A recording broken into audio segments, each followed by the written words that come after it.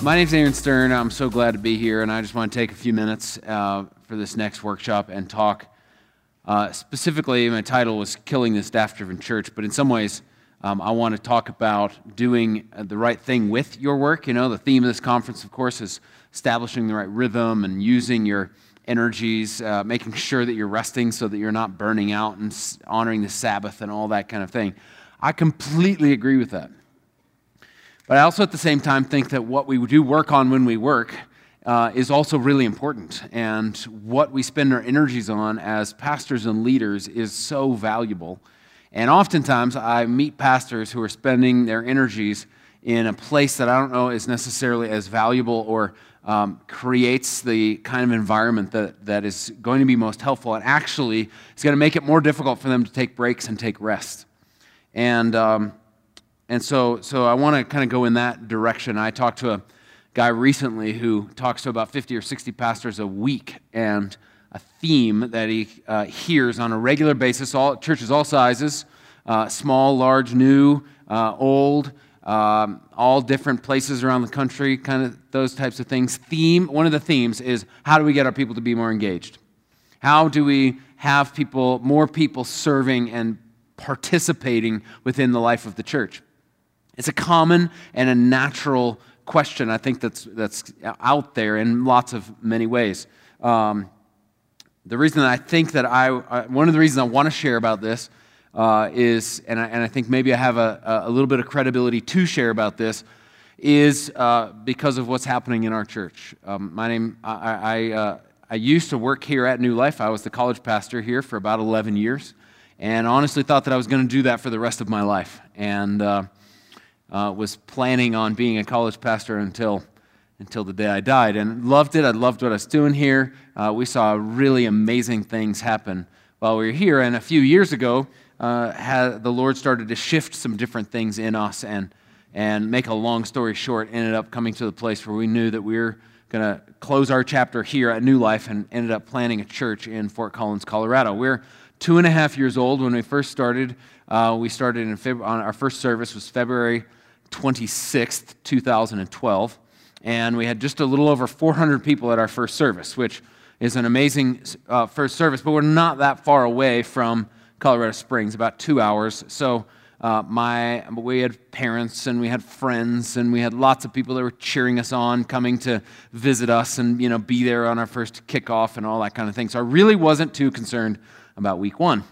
I was really concerned about week 2 and 3 and 4 and 5 and so on, because I knew that those people weren't going to be driving up every weekend and weren't going to be there on a regular basis. And so over the course of the next 3 months, our church grew to 150 people on a Sunday morning, and then that ended up kind of being our bottom, and ended up growing from there. We're now 2.5 years in. We have 3 services and about 1,100 people showing up on a Sunday morning. That's really great.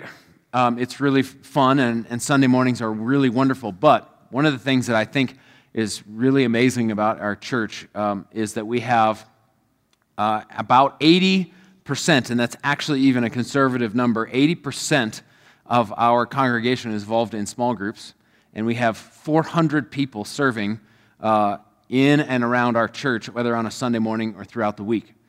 And so the percentages are way above normal. And we only have, out of 1,100 people, for 1,100 people on a Sunday morning, which, of course, if everybody showed up, it wants to be more than that, we have 6 staff members. So we don't have very many people that get paid to work within our church congregation. And so I love it. I love what's happening. I love where we're at, and it's amazing to see people engaged in relationships and people engaged in serving. I want to read a passage out of Mark. This is Mark chapter 4. This is a parable or a scripture where Jesus is talking. And he says here in Mark chapter 4, verse, 26, he says something. Here it is. It says, "The kingdom of God is like a farmer who scatters seed on the ground night and day while he's asleep or awake. The seed sprout and grows, but he does not understand how it happens. The earth produces the crops on its own. First, a leaf blade pushes through, then the heads of wheat are formed, and finally the grain ripens. And as soon as the grain is ready, the farmer comes and harvests it with sickle, for the harvest time has come. What I love about that passage is he says, night and day while he's asleep. In other words, while the farmer isn't working, other things are still happening. And I think one of the ways that we do that and we see that as leaders and pastors and have the ability to rest, and not when we rest, everything stops. And all the ministry stops, and so as a pastor, I know very few pastors who don't have some form of love for people and a mercy drive that I don't think people don't rest for good reasons. They rest. They don't rest because there's people to be visited in the hospital, and there's people that need to be helped, and there's people that need to be counseled, and all those types of things. But I think one of the goals is to be able to set up and establish an environment where even when we rest, things are happening. And so one of the ways that we've done that, there's a couple of things pretty simple that I want to just throw out to you, and then we'll have some time for Q&A at the end if we have some time. But we've done this by communicating or establishing a few things that we really believe in. Number one, we believe that life transformation happens in the context of relationships. Life transformation happens in the context of relationships, which means that people need to be connected to other people. And if we think that life transformation only happens on a Sunday morning when they're hearing my sermon, then that ultimately says they have to be connected to me as the pastor or the person that's preaching. So life transformation happens in the context of relationships. If we were to go around in this room and go through each person and ask, tell me about what has helped you, what kind of thing, or what in particular, give me a description, describe some different things in your life that have helped you to grow. I bet if we were to go around this room, 99% of us would probably identify that situation or that circumstance or that history with a person. We'd probably be able to name a person that was specifically and significantly involved in that. Now, I'm not saying that people don't grow from hearing sermons, thank God. I'm not saying that people don't grow because they read a book. I'm not saying that there's not a value in things outside of that, but within the context of relationship is where we see those things pushed and growing and encouraged in that way. And so we've got to believe that life change happens in the context of relationship, and this is in authentic relationship, people knowing one another, people encouraged by one another, people praying for one another, people doing life together. And so Acts chapter 2, verse 46 says, they followed a daily discipline of worship in the temple. They gathered together. They were in a larger context, followed by meals at home. Every meal a celebration, exuberant and joyful as they praised God. People in general liked what they saw. Every day their number grew as God added to those who were saved. Talks about there is the larger gathering, but they had people in homes. They were meeting with one another. They were spending time with one another. And I'm convinced that I know that I can only take care of so many people. I know that my staff can only take care of so many people. And I also know that my resources are limited, and I'm not going to be able to probably keep up specifically with, okay, if I need to make sure that I have pastors that can do all the pastoring for everybody. And so the other day I went into this restaurant in Fort Collins, and there's a guy who owns this restaurant, and so the owner came down, sat down next to me, and he says, "Oh, Aaron, how's it going? Good to see you." Now, this guy, 2 years ago, came to our church, and he gave his life to Jesus.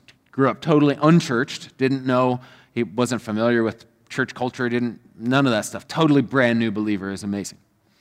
So he's come into church with his wife, and only in the last semester had he jumped into and joined a small group. Prior to this, I would meet with him, or I'd see him every now and then. "Hey, John, how's it going?" "Yeah, good, he's reading through the Bible, and he's like, "Yeah, I'm kind of stuck in Deuteronomy right now. I don't really know what's happening." I'm like, "Well, just keep plowing through, keep going, and if you got any questions, let me know." And, just encouraging, and he's consistent.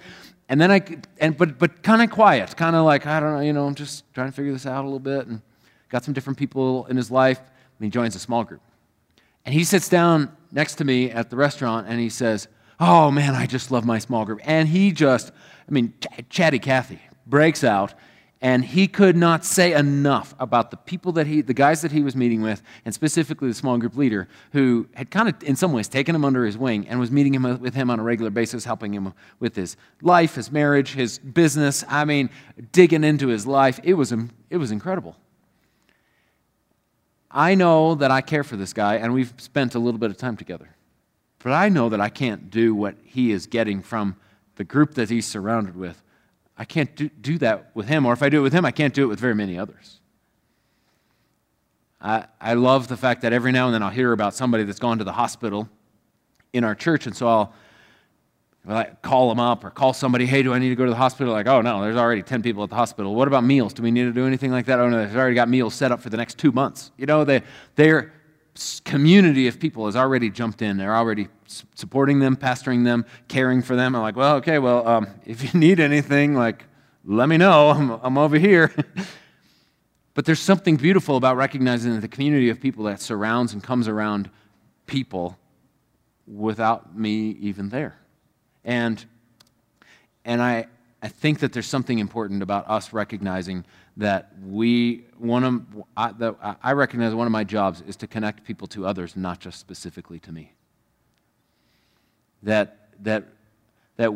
love in Acts chapter 2, where it says that they were committed to the apostles' teaching and to the fellowship with the other believers. They were committed to the teaching of the apostles, but they were connected to those who were all around them. And so so one of the things that we like to say is that we're not a church with groups, we're a church of groups.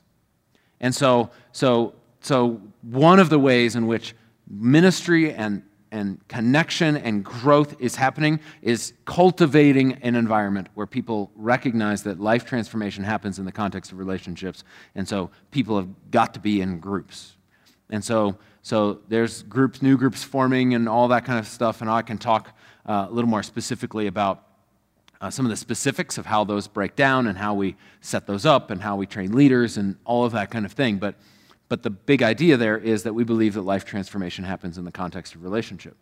The second thing is that we believe that our job, now that's talking about specifically as a pastoral team, our job is to equip believers for ministry.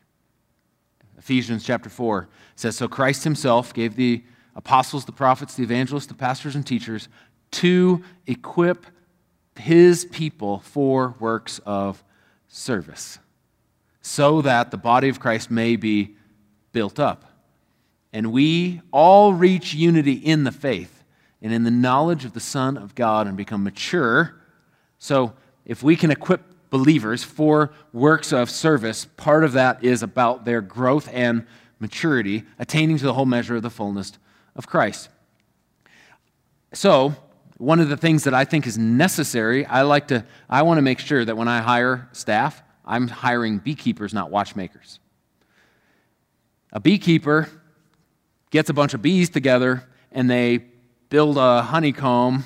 I don't know, I'm not much of a bee man myself, but think about it. When the beekeeper sleeps, the bees are still making honey. When a watchmaker sleeps, the watch doesn't make itself.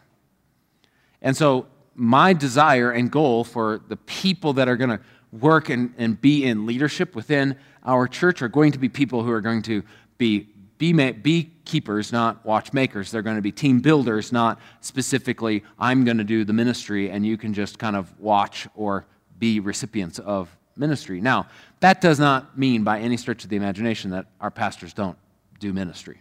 They do. We do.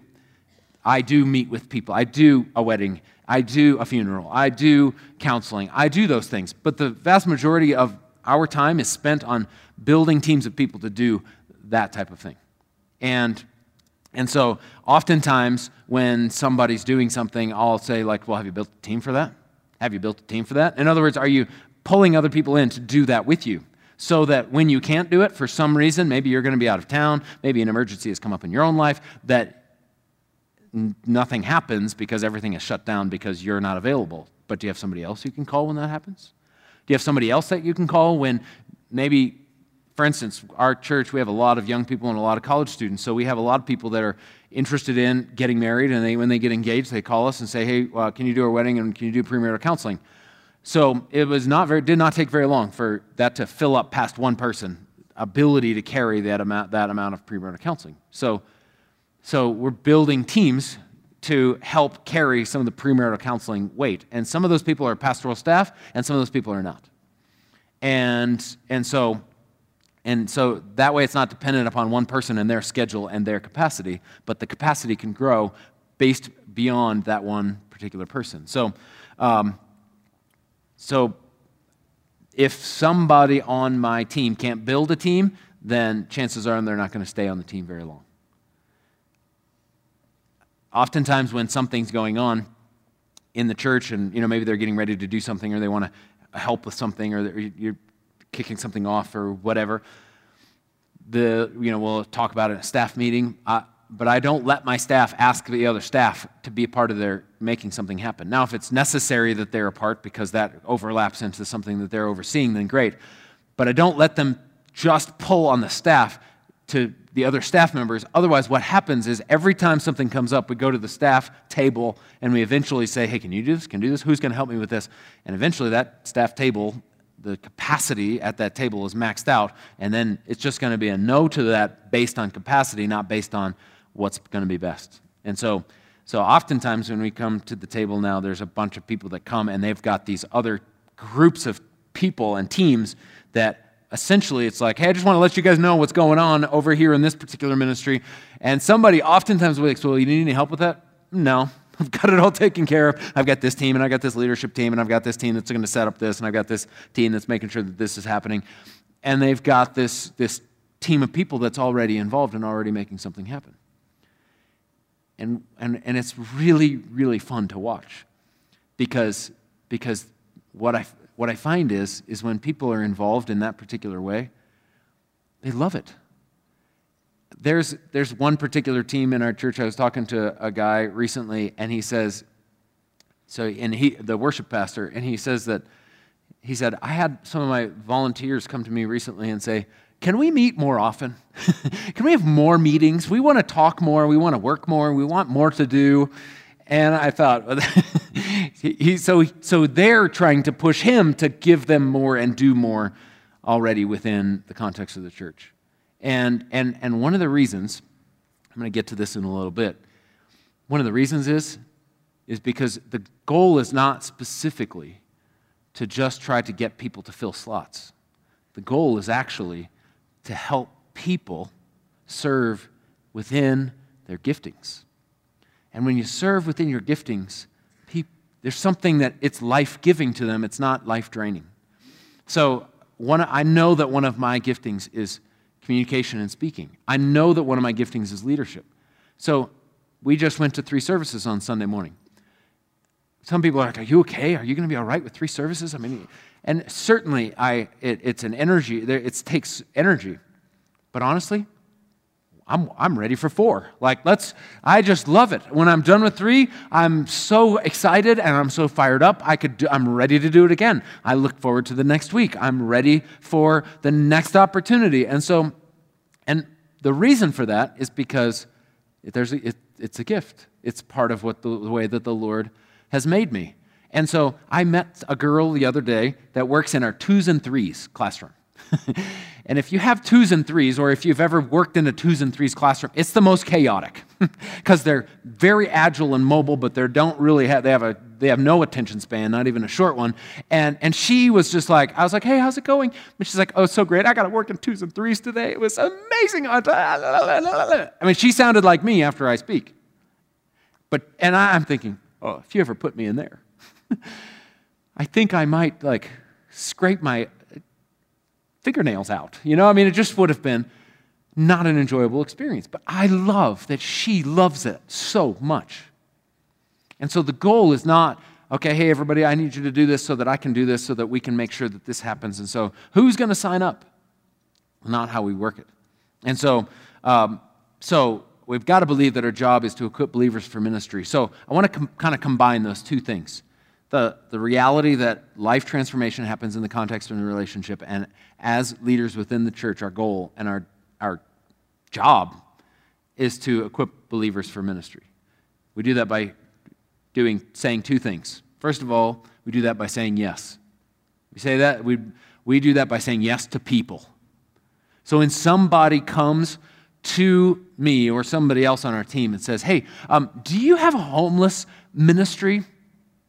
And sometimes we might actually say, no, we don't, if we don't, which we don't. But if someone were to come to me and say, hey, do you have a homeless ministry? I would say, no, we don't, but I have a feeling we're about to.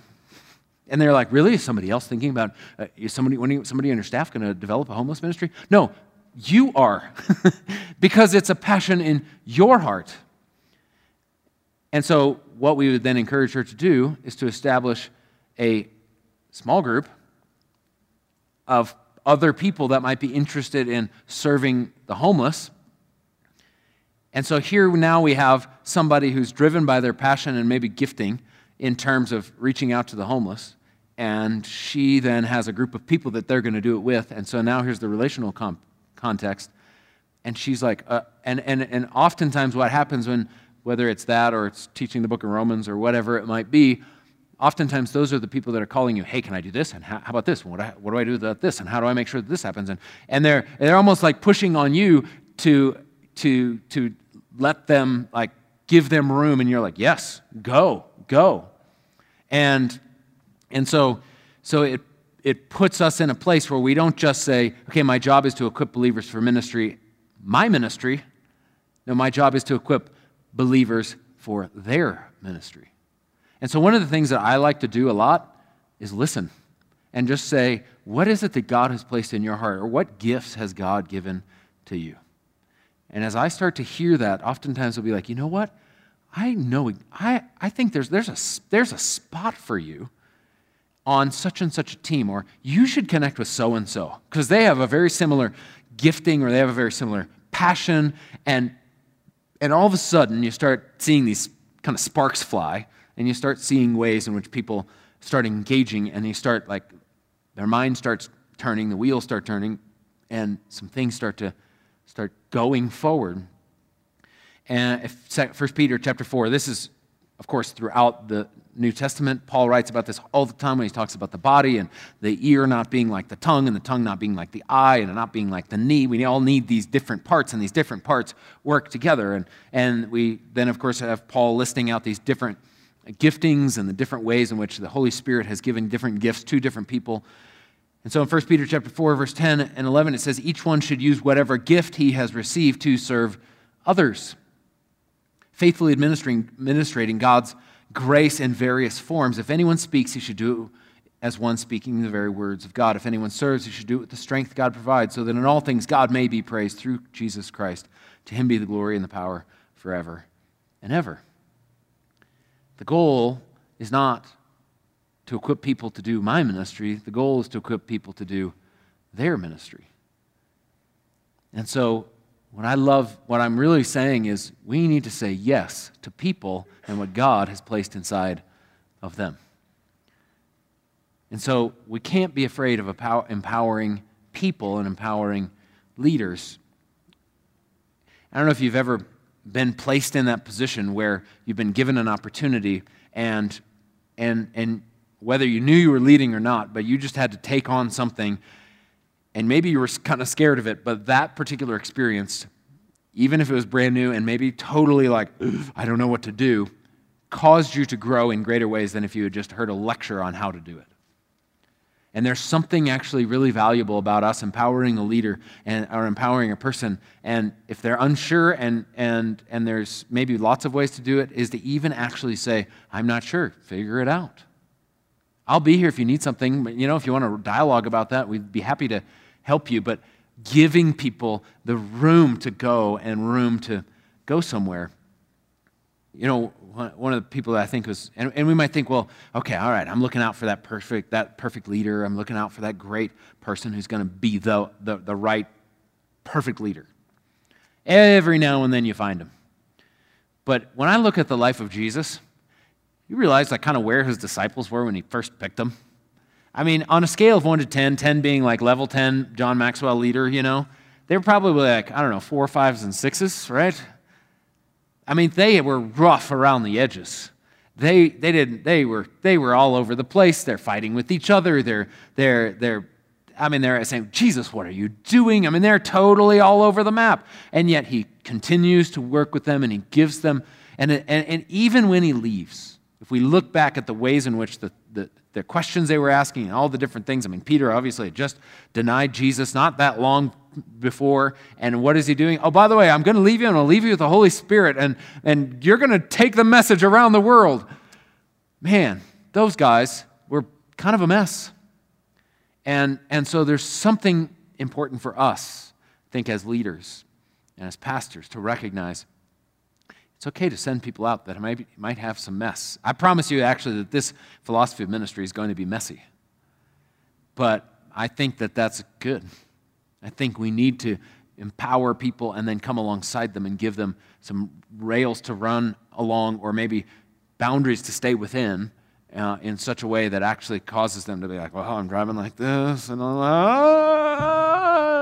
eventually they kind of get it going, and then they end up going down. But sometimes we're like, well, if they're ever going to do this, I can't handle that. We want them to drive straight from the very beginning. And so we need to make sure that we're listening, hearing, and then giving room for and breathing on and pushing people towards what God has called them to do. And so a few of the things that we're looking for, and we have a little bit of a system, I'll talk about that here in just a second, but we're definitely looking for people who are servants. The doorway into leadership in the kingdom of God is servanthood. It is servanthood. If somebody has the heart of a servant, who knows what God can do with them? The doorway into leadership in the kingdom of God is servanthood, and the other way that they find their place within the kingdom of God specifically has to do with gifting. So we've got to believe in people's personal passions. There's a lady in our church, and she is, they've probably been at our church for a year and a half maybe, and she, out of 2.5 years, so they're like, old timers. And she has a passion for young and new moms. And so after hearing about that, we're like, you should start a small group, a city group for her, for young moms. And she's like, well, I don't know about that. And actually, she gets so nervous before her group. But she has like 20 moms that show up to her group on a regular basis. And she says, as nervous as I am, because I'm like, I don't know if I can do this. The moms love her. And afterwards, she's so energized and just is amazed at what God does in and through her. And I think the same thing is true of her and so many others, just like Jesus. I don't know if we can do this. I don't know if we can do this. That's okay, because wait here, because I'm going to give you the Holy Spirit. Because the Holy Spirit's going to be the one that ultimately is going to work and act through you and your giftings that He gave to you. So I kind of like scared leaders. I kind of like servants who are a little nervous, because saying, I'm just here to serve. God's given this gift to me, and the Holy Spirit's got to kind of like, He's got to do something here, because I'm a little freaked out. If this is all up to me, I'm pretty sure I'm going to fall flat on my face. And I think that posture, a servanthood, I'm a little nervous, I don't know if I can do this posture, is like the perfect posture that God says, oh, okay, now here we go.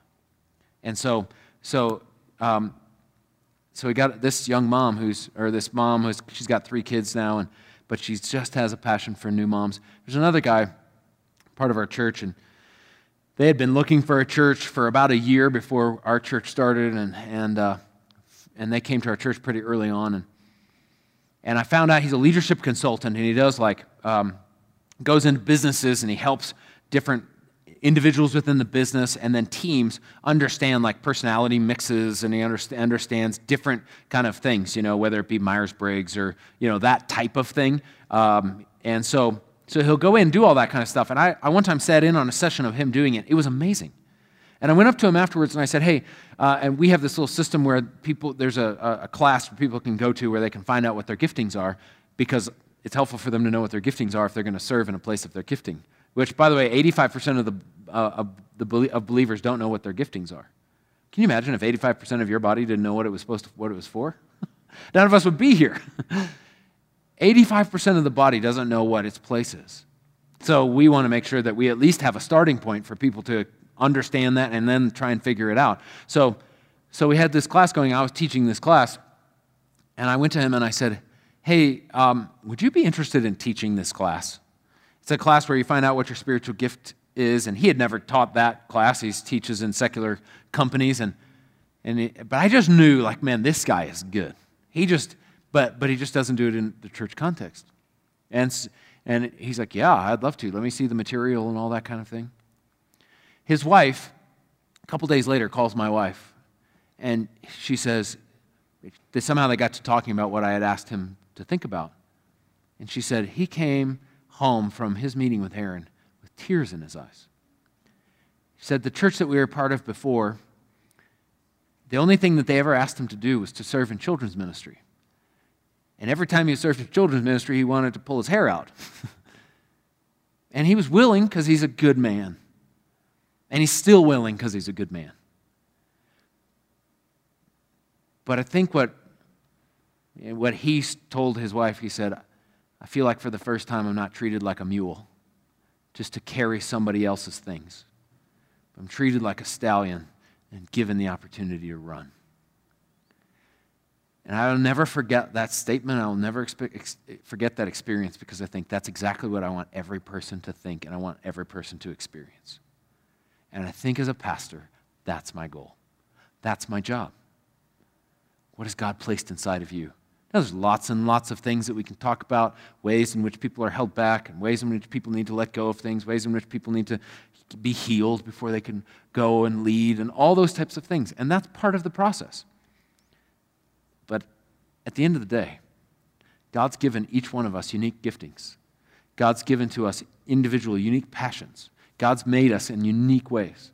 And those are not just for us to kind of not even, one, know about, and two, just to keep to ourselves. It's to serve others, specifically, and first to serve the body of Christ, and then secondly, that expands into serving our culture and serving our cities.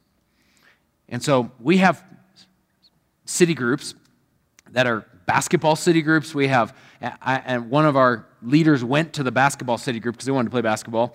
And so he went to the basketball city group and he found out that over half of the group didn't go to our church. They don't go to any church.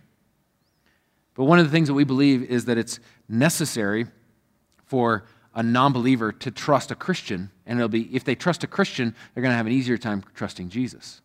One of the greatest ways for somebody to trust a Christian is within a context of playing basketball, or within the context of coming over to somebody's house for a meal, or coming over to and playing volleyball with somebody. And a lot of times that's what's happening, that's what's happening within the groups. Maybe the group isn't a volleyball group, but that group is playing volleyball one other night of the week, and they're saying, hey, invite some friends. And so there are basketball groups, and there's new believer groups, like groups for people that don't know anything about Jesus, and they're kind of exploring they're exploring faith.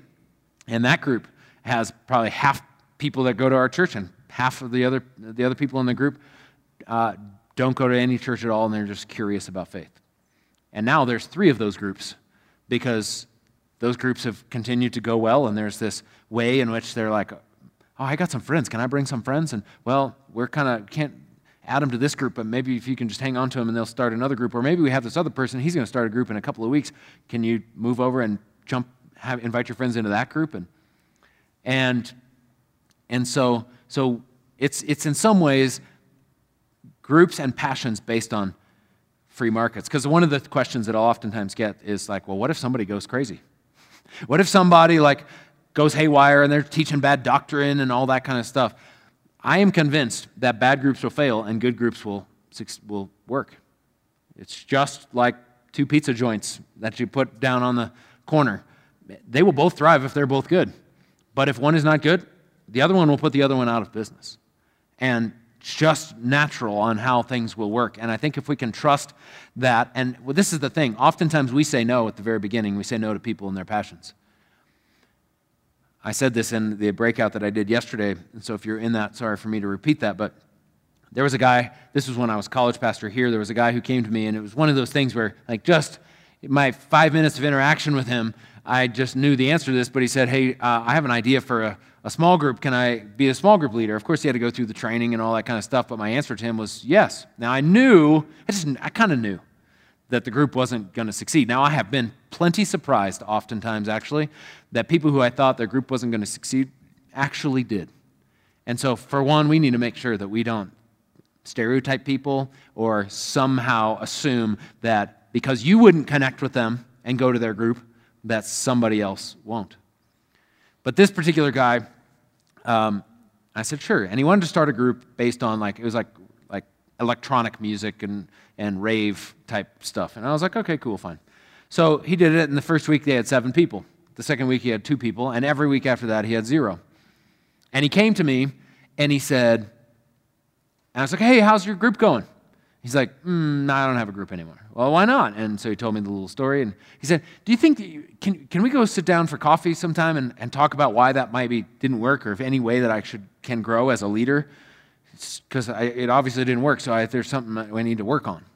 I am fairly convinced that if I had said, no, I don't think you shouldn't, you can't lead a group, I don't know that he would have said, hey, can we go sit down and maybe you can tell me about the different things that you think that I should grow in as a leader.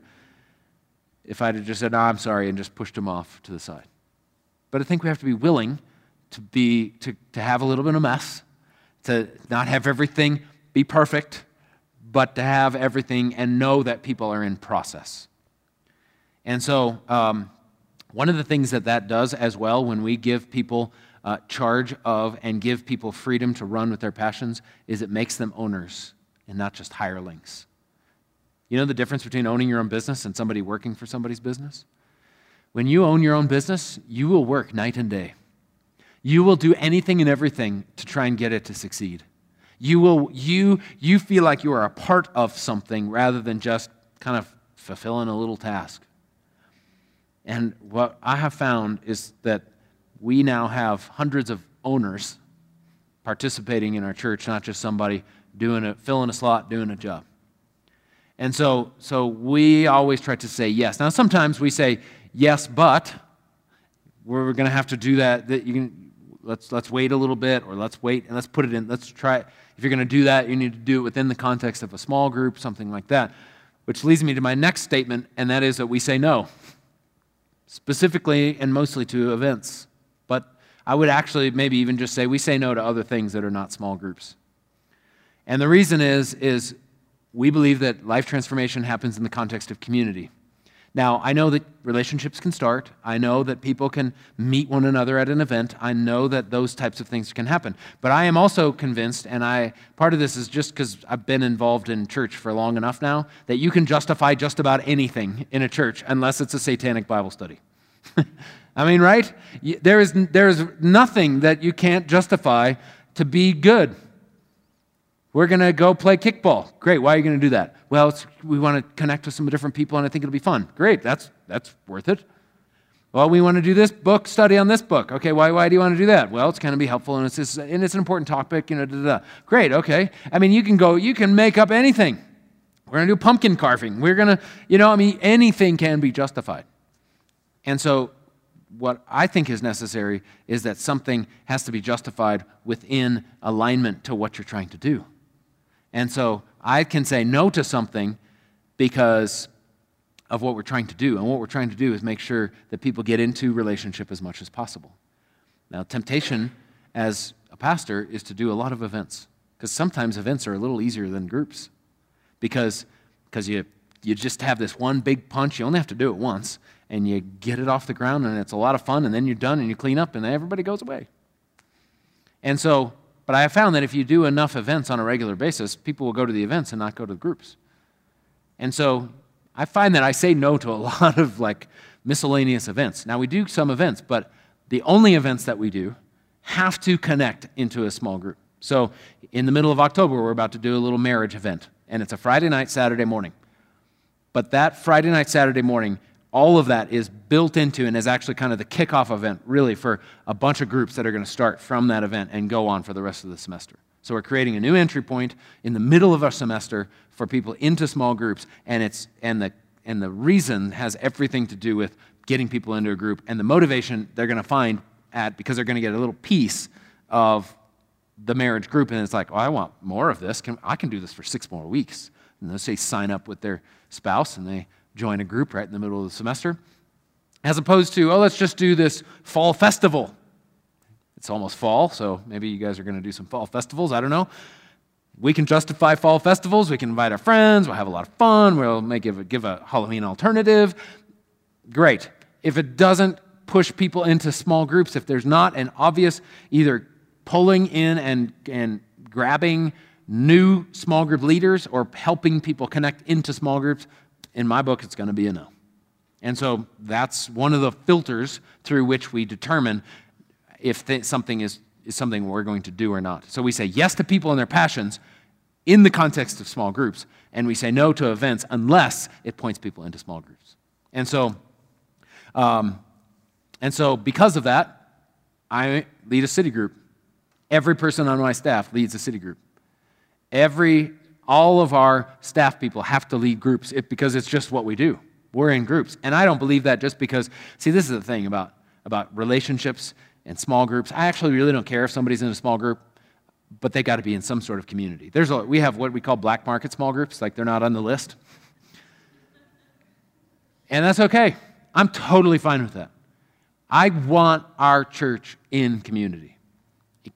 And the reason I don't care if it's like a listed group or a group that we even know about is because it's not because, oh, I just want everybody to do our thing, and I want everybody in our program, and I want everybody in our small groups, and I want to go speak at a conference and be able to say how great our small groups are and how many people we have in small groups. Has nothing to do with my motivation for why I think people should be in small groups. Has everything to do with the fact that we need each other, and if we don't have people around us, we will be defined by our weaknesses rather than benefiting from the strength of others. And so, if we don't have people around us, our bad, dark days are going to be really, really bad and really, really dark. And so it's not all about building the Mill City Church small group department. It's all about helping people to have what they need for their toughest days, which are ahead. And that's really, really important. And when I think of it, and I'm motivated by that, and I recognize that discipleship and growth comes out of that, it's not hard for me to say no to the fall festival. Not because I wouldn't have fun. I could have so much fun at a fall festival. I can jump up and down. Let's rent some bouncy castles and get some petting zoos, and let's buy thousands of dollars of candy. Let's do it. Let's have fun. No doubt we could have lots of fun. But you know how I really would want that to go if that's somebody's idea? Great. If you want to do that, develop a small group that's going to do that in your neighborhood. And so all of our outreach actually goes through our small groups. So we encourage our small groups to find different things, whether it's in their neighborhood or connect to some other sort of ministry in the city or some sort of organization that's in need.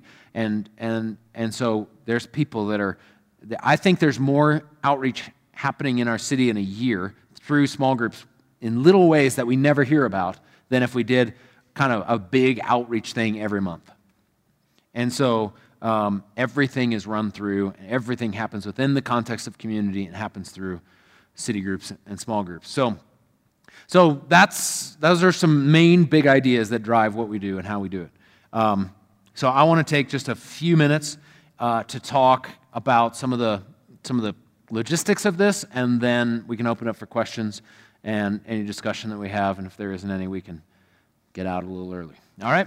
So one of the things that we do, like I said, we have about 400 people serving at Mill City Church, and that's in kids, and that's ushers, and that's welcome people, and that's city group leaders, and it's Sunday morning, and it's every other thing that's going on in the church. And so we have a system for how those people end up in that team. So it's not a big push every week or every month or whatever from the platform saying, hey, anybody, we need you to join what we call the lift team. Hey, we need you to join the lift team. Hey, we need you to join the lift team. This big, and it's all dependent upon a platform announcement. Instead, we have what we call Mill City Connect. And the third part of that is the class that I mentioned where the people discover their giftings. The first part of that class, and it happens every month. So first Sunday of the month, I teach it. It's called Vision 101. I teach about what are the values and vision of our church. Who are we and where are we going? Second one is Belong 201. We believe that we belong to Jesus, and as a result, we belong to each other. And so how do we grow in both of those relationships? Our relationship with Jesus and our relationship with each other. We tell people about city groups. We talk about life transformation happening in the context of relationship, and we help people know what it means not only to pray, but to pray with others. And then 3 is Discover 301. That's where they take a little spiritual gift inventory test, and they're in the process of figuring out, some people know it, some people don't. Some people have taken that before, a lot of people haven't, and at least it's a starting point. I don't think that you walk out of there and you know exactly how your gifts operate and what that looks like, but it's a starting point. And we give people ideas on what it looks like to express those and develop those and find out more about those. And then the 4th one is called Lift Team 401. And at Lift Team 401, we tell them about our service team, our volunteer team. We actually never use that word. Volunteer is a bad word in our world. And so, but we tell people how they can join, what it looks like, what our philosophy of serving is.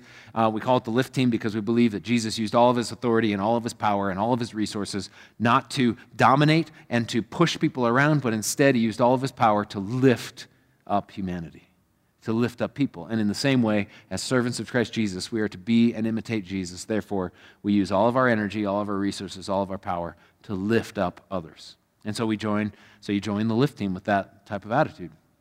And so every month, we got people going through that class. They don't have to go through it in order. They don't have to go through it all in one month. Some people start it in January and they finish it in August because of their schedule or because of whatever. But if they go through all 4 of them, they are ready to serve. They might have to go through an interview process and some additional training and background checks, all that kind of thing. But we have anywhere from 10 to 25 people joining the lift team every month. And so you start adding those numbers up. You know, one time when we first started the church, we did this, and I had one person at 401. So I sat down with him. We had coffee together. I told him all about it. And he joined the tech team, and he's still a part of the tech team. I love that guy. And I'm actually convinced that he probably, sometimes as a pastor, like, I don't know if that's worth it. Are you kidding me? I loved it. And I'm actually fairly convinced if I were to put myself in his shoes, not to toot my own horn, but man, he just got a coffee with the pastor. I think it was awesome. And so people, there's a system for helping people find their giftings and jump into a place of service. And we help them not just say, okay, hey, let's see, you seem like you love kids. You want to serve in kids? I mean, we try to connect their gifting with a place of service. And we give lots and lots of freedom. If this isn't right, if this just doesn't work, if it doesn't really fit, then talk to it. We'll help you find another spot. We'll help you find a place where you're energized when you do this. And sometimes it's like, well, maybe there isn't a fit for you, but let's work on what that might be, and maybe we need to create something else. And so we have a system for people serving, and then the other thing is we have a system for people jumping into city groups. And so we do our city groups on a semester-based system. So we have fall groups, spring groups, and summer groups. We actually encourage a lot of our group leaders to take the summer off. So we have a much smaller number of groups that happen in the summertime, but it really is great and important for them to have a break and to have some time to rest.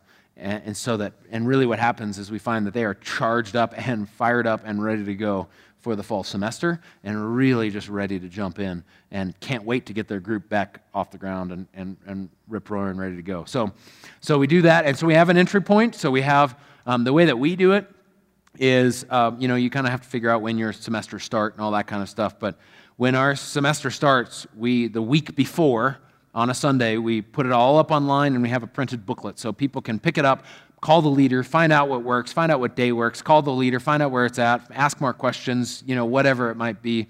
And then the next Sunday, the semester actually starts. So all the groups then start that particular week, and we have kind of a rally Sunday. We call it City Group Sunday, and we have lots of information, places for people to sign up.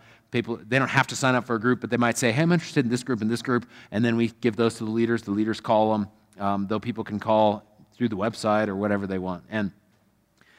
And last semester, so this was in the spring, there were about 900 people coming to Mill City Church, and we had over 700 people in small groups. And that we count that about halfway through the semester and get an overall count of what's going on. When I told that to somebody else, they're like, no, like that can't be true. Like you must be, and I legitimately, and we're not counting kids' classrooms on Sunday mornings, just so you know. Like these are legitimate meeting in people's houses, meeting throughout the week, groups. Over 80% of the people in our church are in groups. Now, we haven't done the count yet for this semester because we're not far enough into the semester, but we have great leaders, we have great groups. I'm convinced that the percentages are going to stay high and similar, and the goal is people involved in relationship. And as a result, when I come down here for a couple of days to teach, actually one of my favorite days is the day after City Group launch. Because it's a lot of work. You know, our team works hard, our City Group director works hard to get everything kind of off the ground and get all the leaders trained and get everything in the booklet. I mean, that's a busy time for a couple of weeks right here at the beginning. Our launch was September 7th. It's a lot of work. And then about September 8th, it's not just, oh, we're done with all the work. You know what I feel? I feel this. All the people that are now being carried by all these other group leaders and the groups that form around them. It's like I just feel everybody kind of, all the burden and the weight of ministry goes out throughout the church. Are there going to be people that don't connect in groups? Absolutely.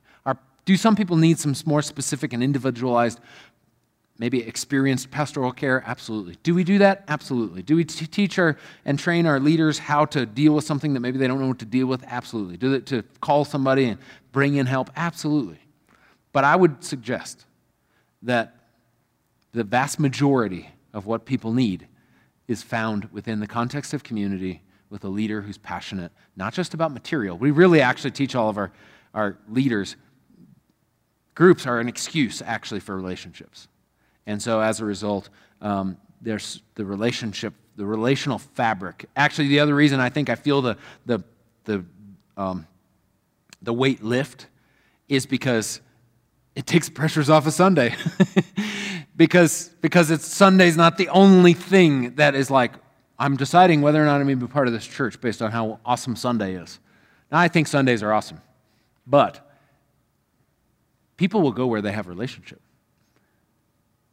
You could have the most amazing preacher and the most amazing worship leader in the world, and people will go where their friends are. They'll go to see a movie they've seen before to hang out with their friends, rather than just go to something that's really excellent. So my desire is that people would be connected in relationship because it might be a great service that brings them in the door. It might be a good sermon that people stay for a little bit, but ultimately it's relationships that keeps them connected into the body of Christ. And so we try to create entry points. And so we have 3 main entry points. This particular semester, this is actually a test for us. We're trying a mid-semester entry point with the marriage event that I mentioned. So we'll see if it works. But we do have city group leaders kind of prepped, ready to go. Kind of everything's, we're trying to tee it up so that it's another entry point for people midway through the semester. So, and then we do take a break. We take a break for about a few weeks between semesters, for Christmas and all that kind of thing. It gives leaders a little bit of a breather, as well as another opportunity then for people to jump in. People are not obligated to their city group forever, and so sometimes people need different groups at different times, and so we want to give freedom for people to be moving in and out of different groups depending on what's going on in their lives. All right, so I think that's one of the things that's been really helpful for us. It's been really exciting. We have time for a few questions. So, any questions or comments before we finish? Yeah. You're talking about it could be basketball, it could be new believers. To what extent is your group anything? You know what I'm saying? Is it Yeah. you have knitting class, you have whatever. If you want to rock with it, learn with it, and then they have to meet in the home to connect still? Or can you talk a little more?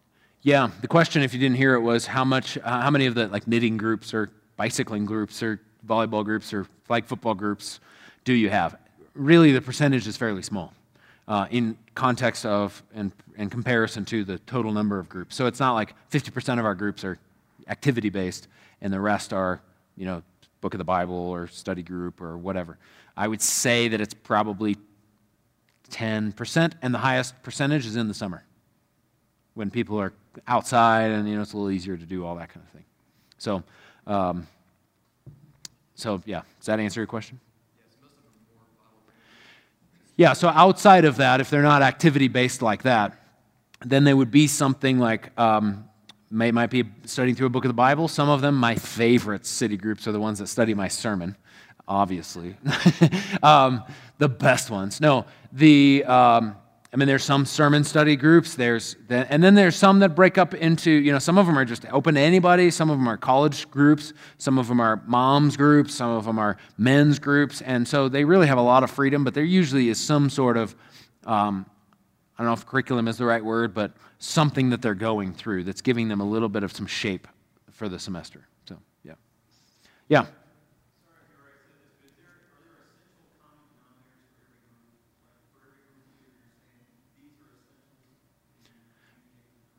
For what's happening within their group. We do want to, we encourage now within, like for instance, the basketball group is probably the best example for us of a activity-based, non-Christians participating type group. So what does that group do? The vast majority of the non-activity groups, they're going to pray together, they're going to read scripture, they're going to do something like that. We want them to have their relationships and what's happening within that group be intentional. So prayer, scripture reading, and honestly, in some ways, sharing a meal are some of the one of these three things would really make this kind of take this group to the next level. We're not saying if one of these three things aren't happening, we're not counting you as a group or something like that. And part of the reason is we believe that if the group lead, everything rises and falls on leadership. So the life of the group leader is going to exude and tell people, I'm a believer, I follow Jesus, and that's going to come up. And maybe it's going to be like, oh, is there anybody here that has anything that's going on in your life that I can pray for you about? Even something as simple as that certainly communicates that this is a Christian group or that there's something about this that's more than just a social club, So, yeah.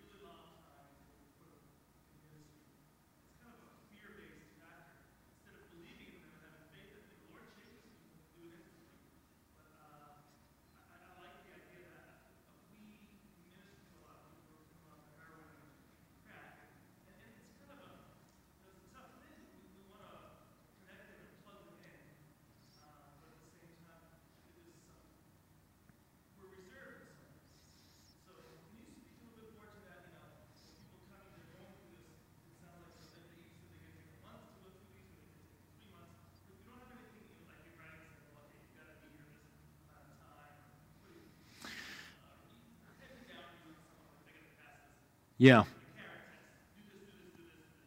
Yeah. For the sake of the recording, and if anybody didn't hear this, the question had to do with what do you do with somebody maybe that was you mentioned people coming off of crack or heroin or having some significant issues. Is it just kind of a throw them in? And there's a couple of things. One, we want to be attentive to specifically where they're at. So one of the things, and we have found in general that most people don't just jump into serving. First, they actually usually go the small group route first before serving, and usually that's because small groups feel more self-serving, like, oh, I need that. And whereas serving, even though there's a massive personal benefit, the choice is oftentimes I'm going to serve, I'm going to give of myself. So that usually comes last if you were to put it in some sort of progression. But for instance, we don't let anybody work within children's ministry without a background check, and we don't let somebody lead a city group unless they've been a part of one. And sometimes we might be like, you know what, I don't think this is the right time for you to serve, and we want you to go through a city group first and be a part of a city group, and after being a part of a city group, let's reevaluate this. So, and in situations like you just described, I think that you might have to be more attentive, but when somebody fills out an application, it's not automatic. There's an interview process that they go through to better understand, and for us to better understand, where do we put this person. And because we do want them to connect, no matter what, whether they're coming off heroin or they're a great, great leader, we want them connected. We're not just trying to send off isolated people. We want them connected. And one of the things with our team is I think there's a room for anybody with. We all got some sort of mess, and so that person might just do great on the load-in team, We're a mobile church, so they load everything in on a Sunday morning, and so there's almost always a place for anybody, regardless of what kind of stuff they've got going on. And we've got one other thing. We've got a series of groups called life groups. Maybe some of you have ever heard of Cleansing Streams. It's kind of a revised version of that. It doesn't come from those who created Cleansing Streams, but it's kind of in that vein in terms of dealing with your past so you can move forward. And so we do have some specific groups that are for that particular purpose in order to help people be able to move forward in a way that's healthy and serve and participate within the body in a healthy way. So.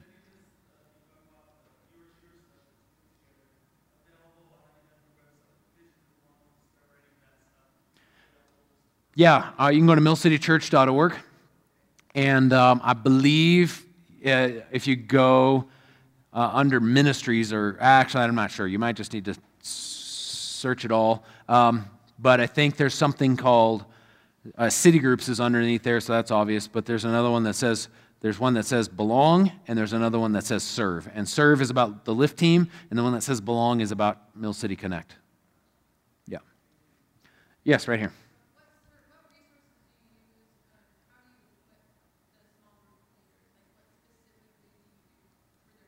Yeah. So in order to be a small group leader, they have to have been a part of a small group.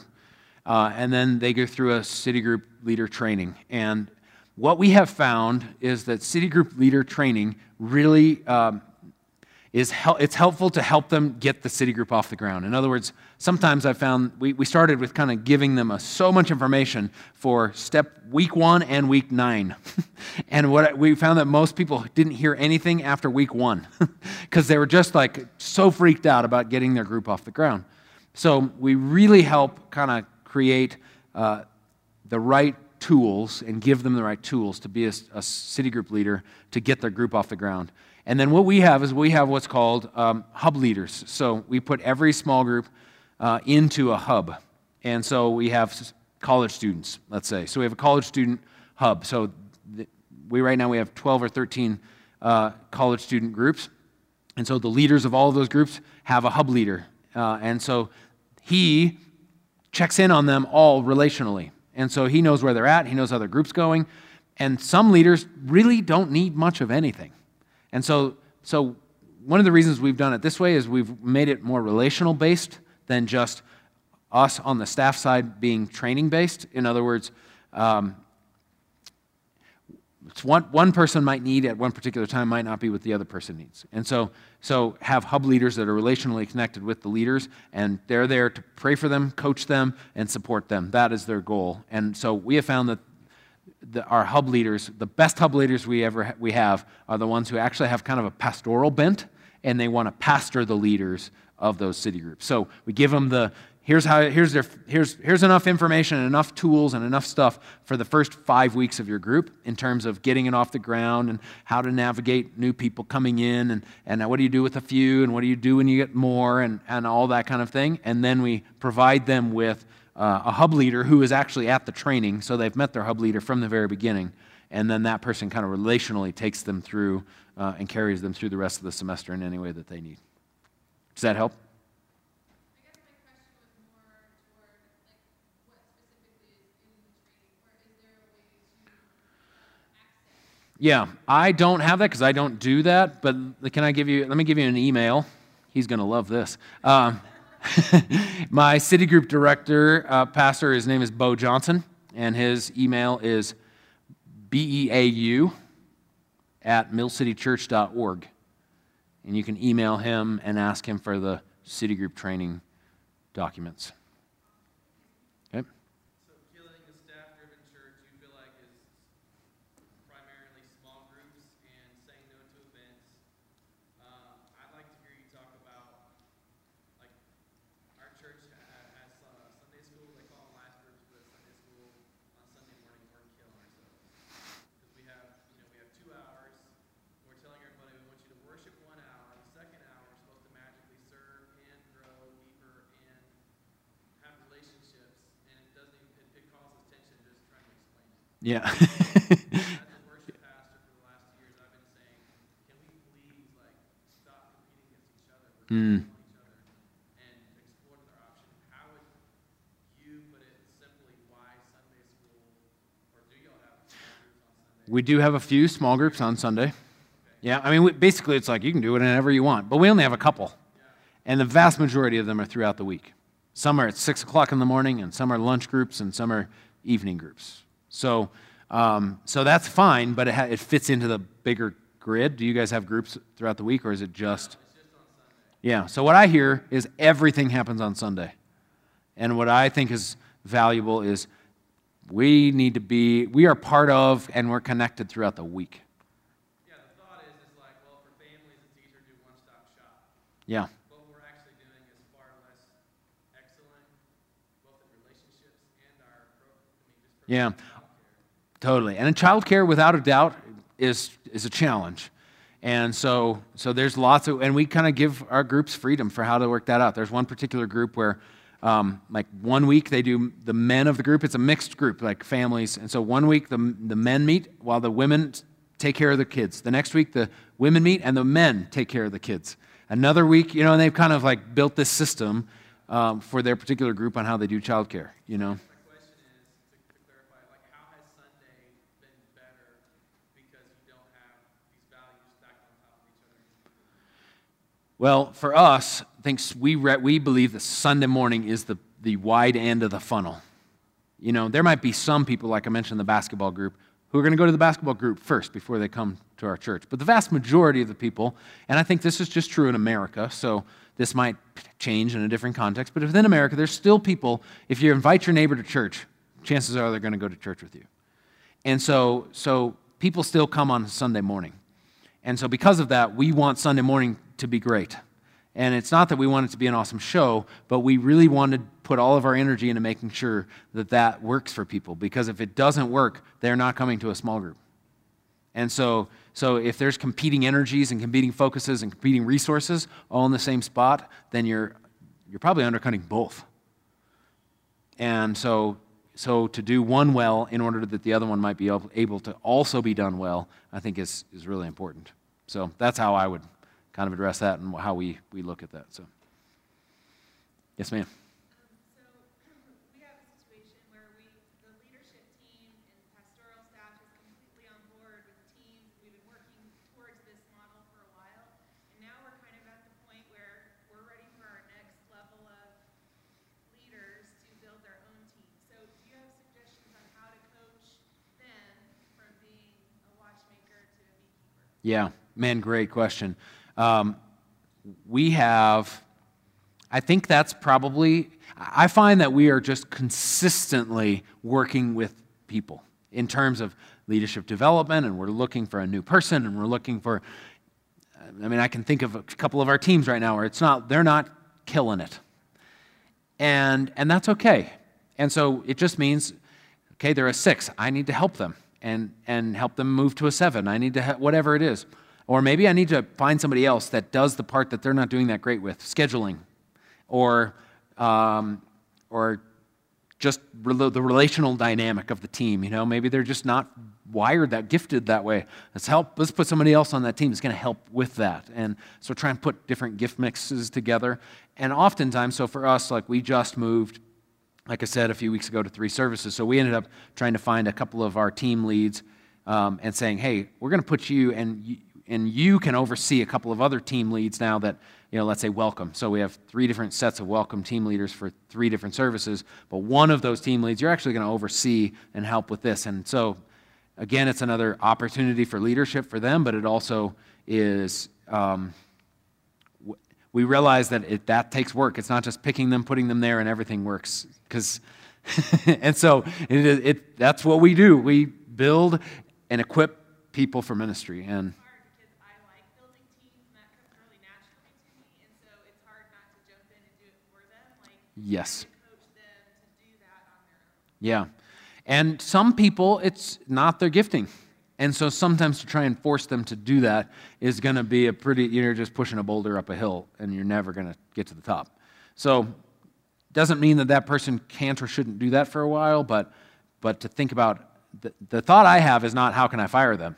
The question is, where do they belong? Where are they going to be best served in terms of their giftings?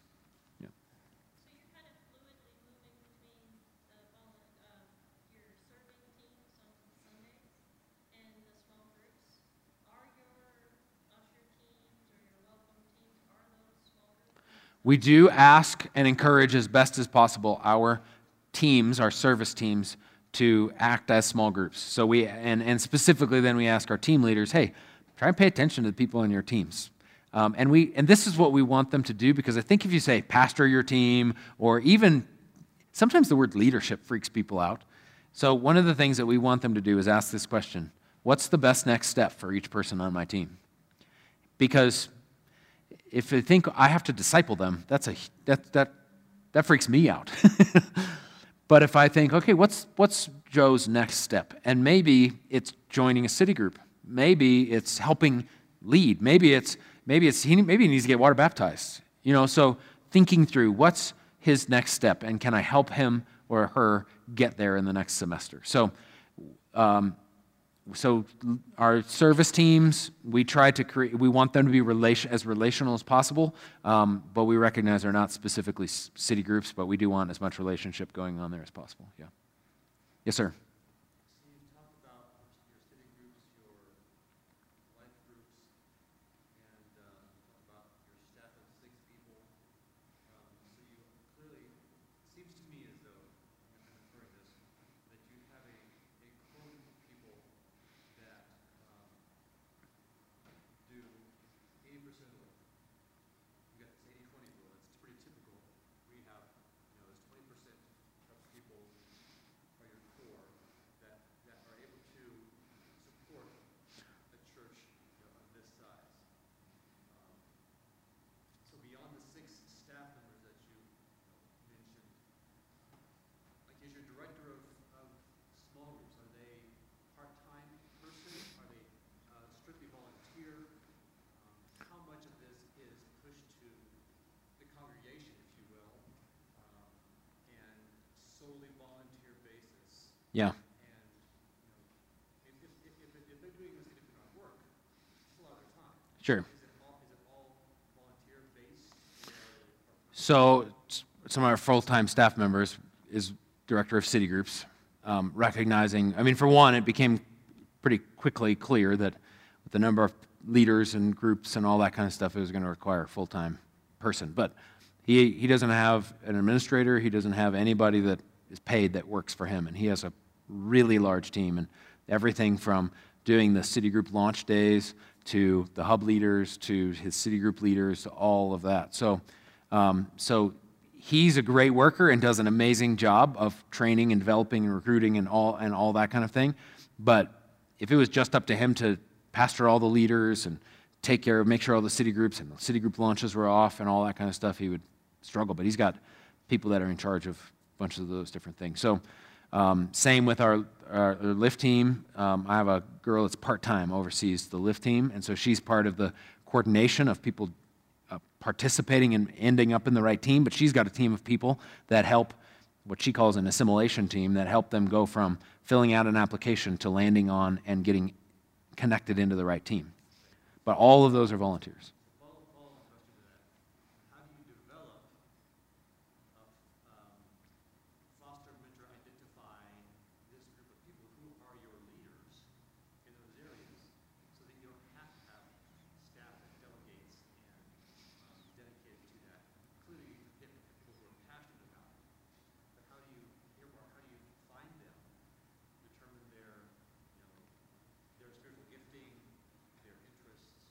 Yeah. So, yeah, Mill City Connect is probably one of our main. It's not the only one, but it's probably the main way in which people are identified. Because those classes are 20 to 30 people max, so on average, and so because of that, you're interacting, you're talking about their giftings, you're putting them into teams, and then we're very in touch with who's on teams, and you say, oh man, I want to keep an eye on that person, and maybe I can, and so that happens through Mill City Connect. But the other thing that we do is I just always tell my staff and our team leaders, be on the lookout for people, and look for the ways that you connect with people, look for the ways that people maybe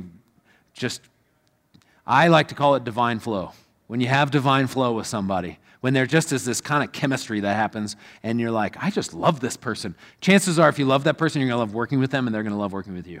So it's not only through the particular system, but it is through just trying to empower people and find them and breathe on what God's put inside of them. So, all right, we're out of time. Father, we thank you so much for who you are. We thank you for your church. And God, I pray that each one of us would do what you've called us to do, and that our energies would be placed in the right place.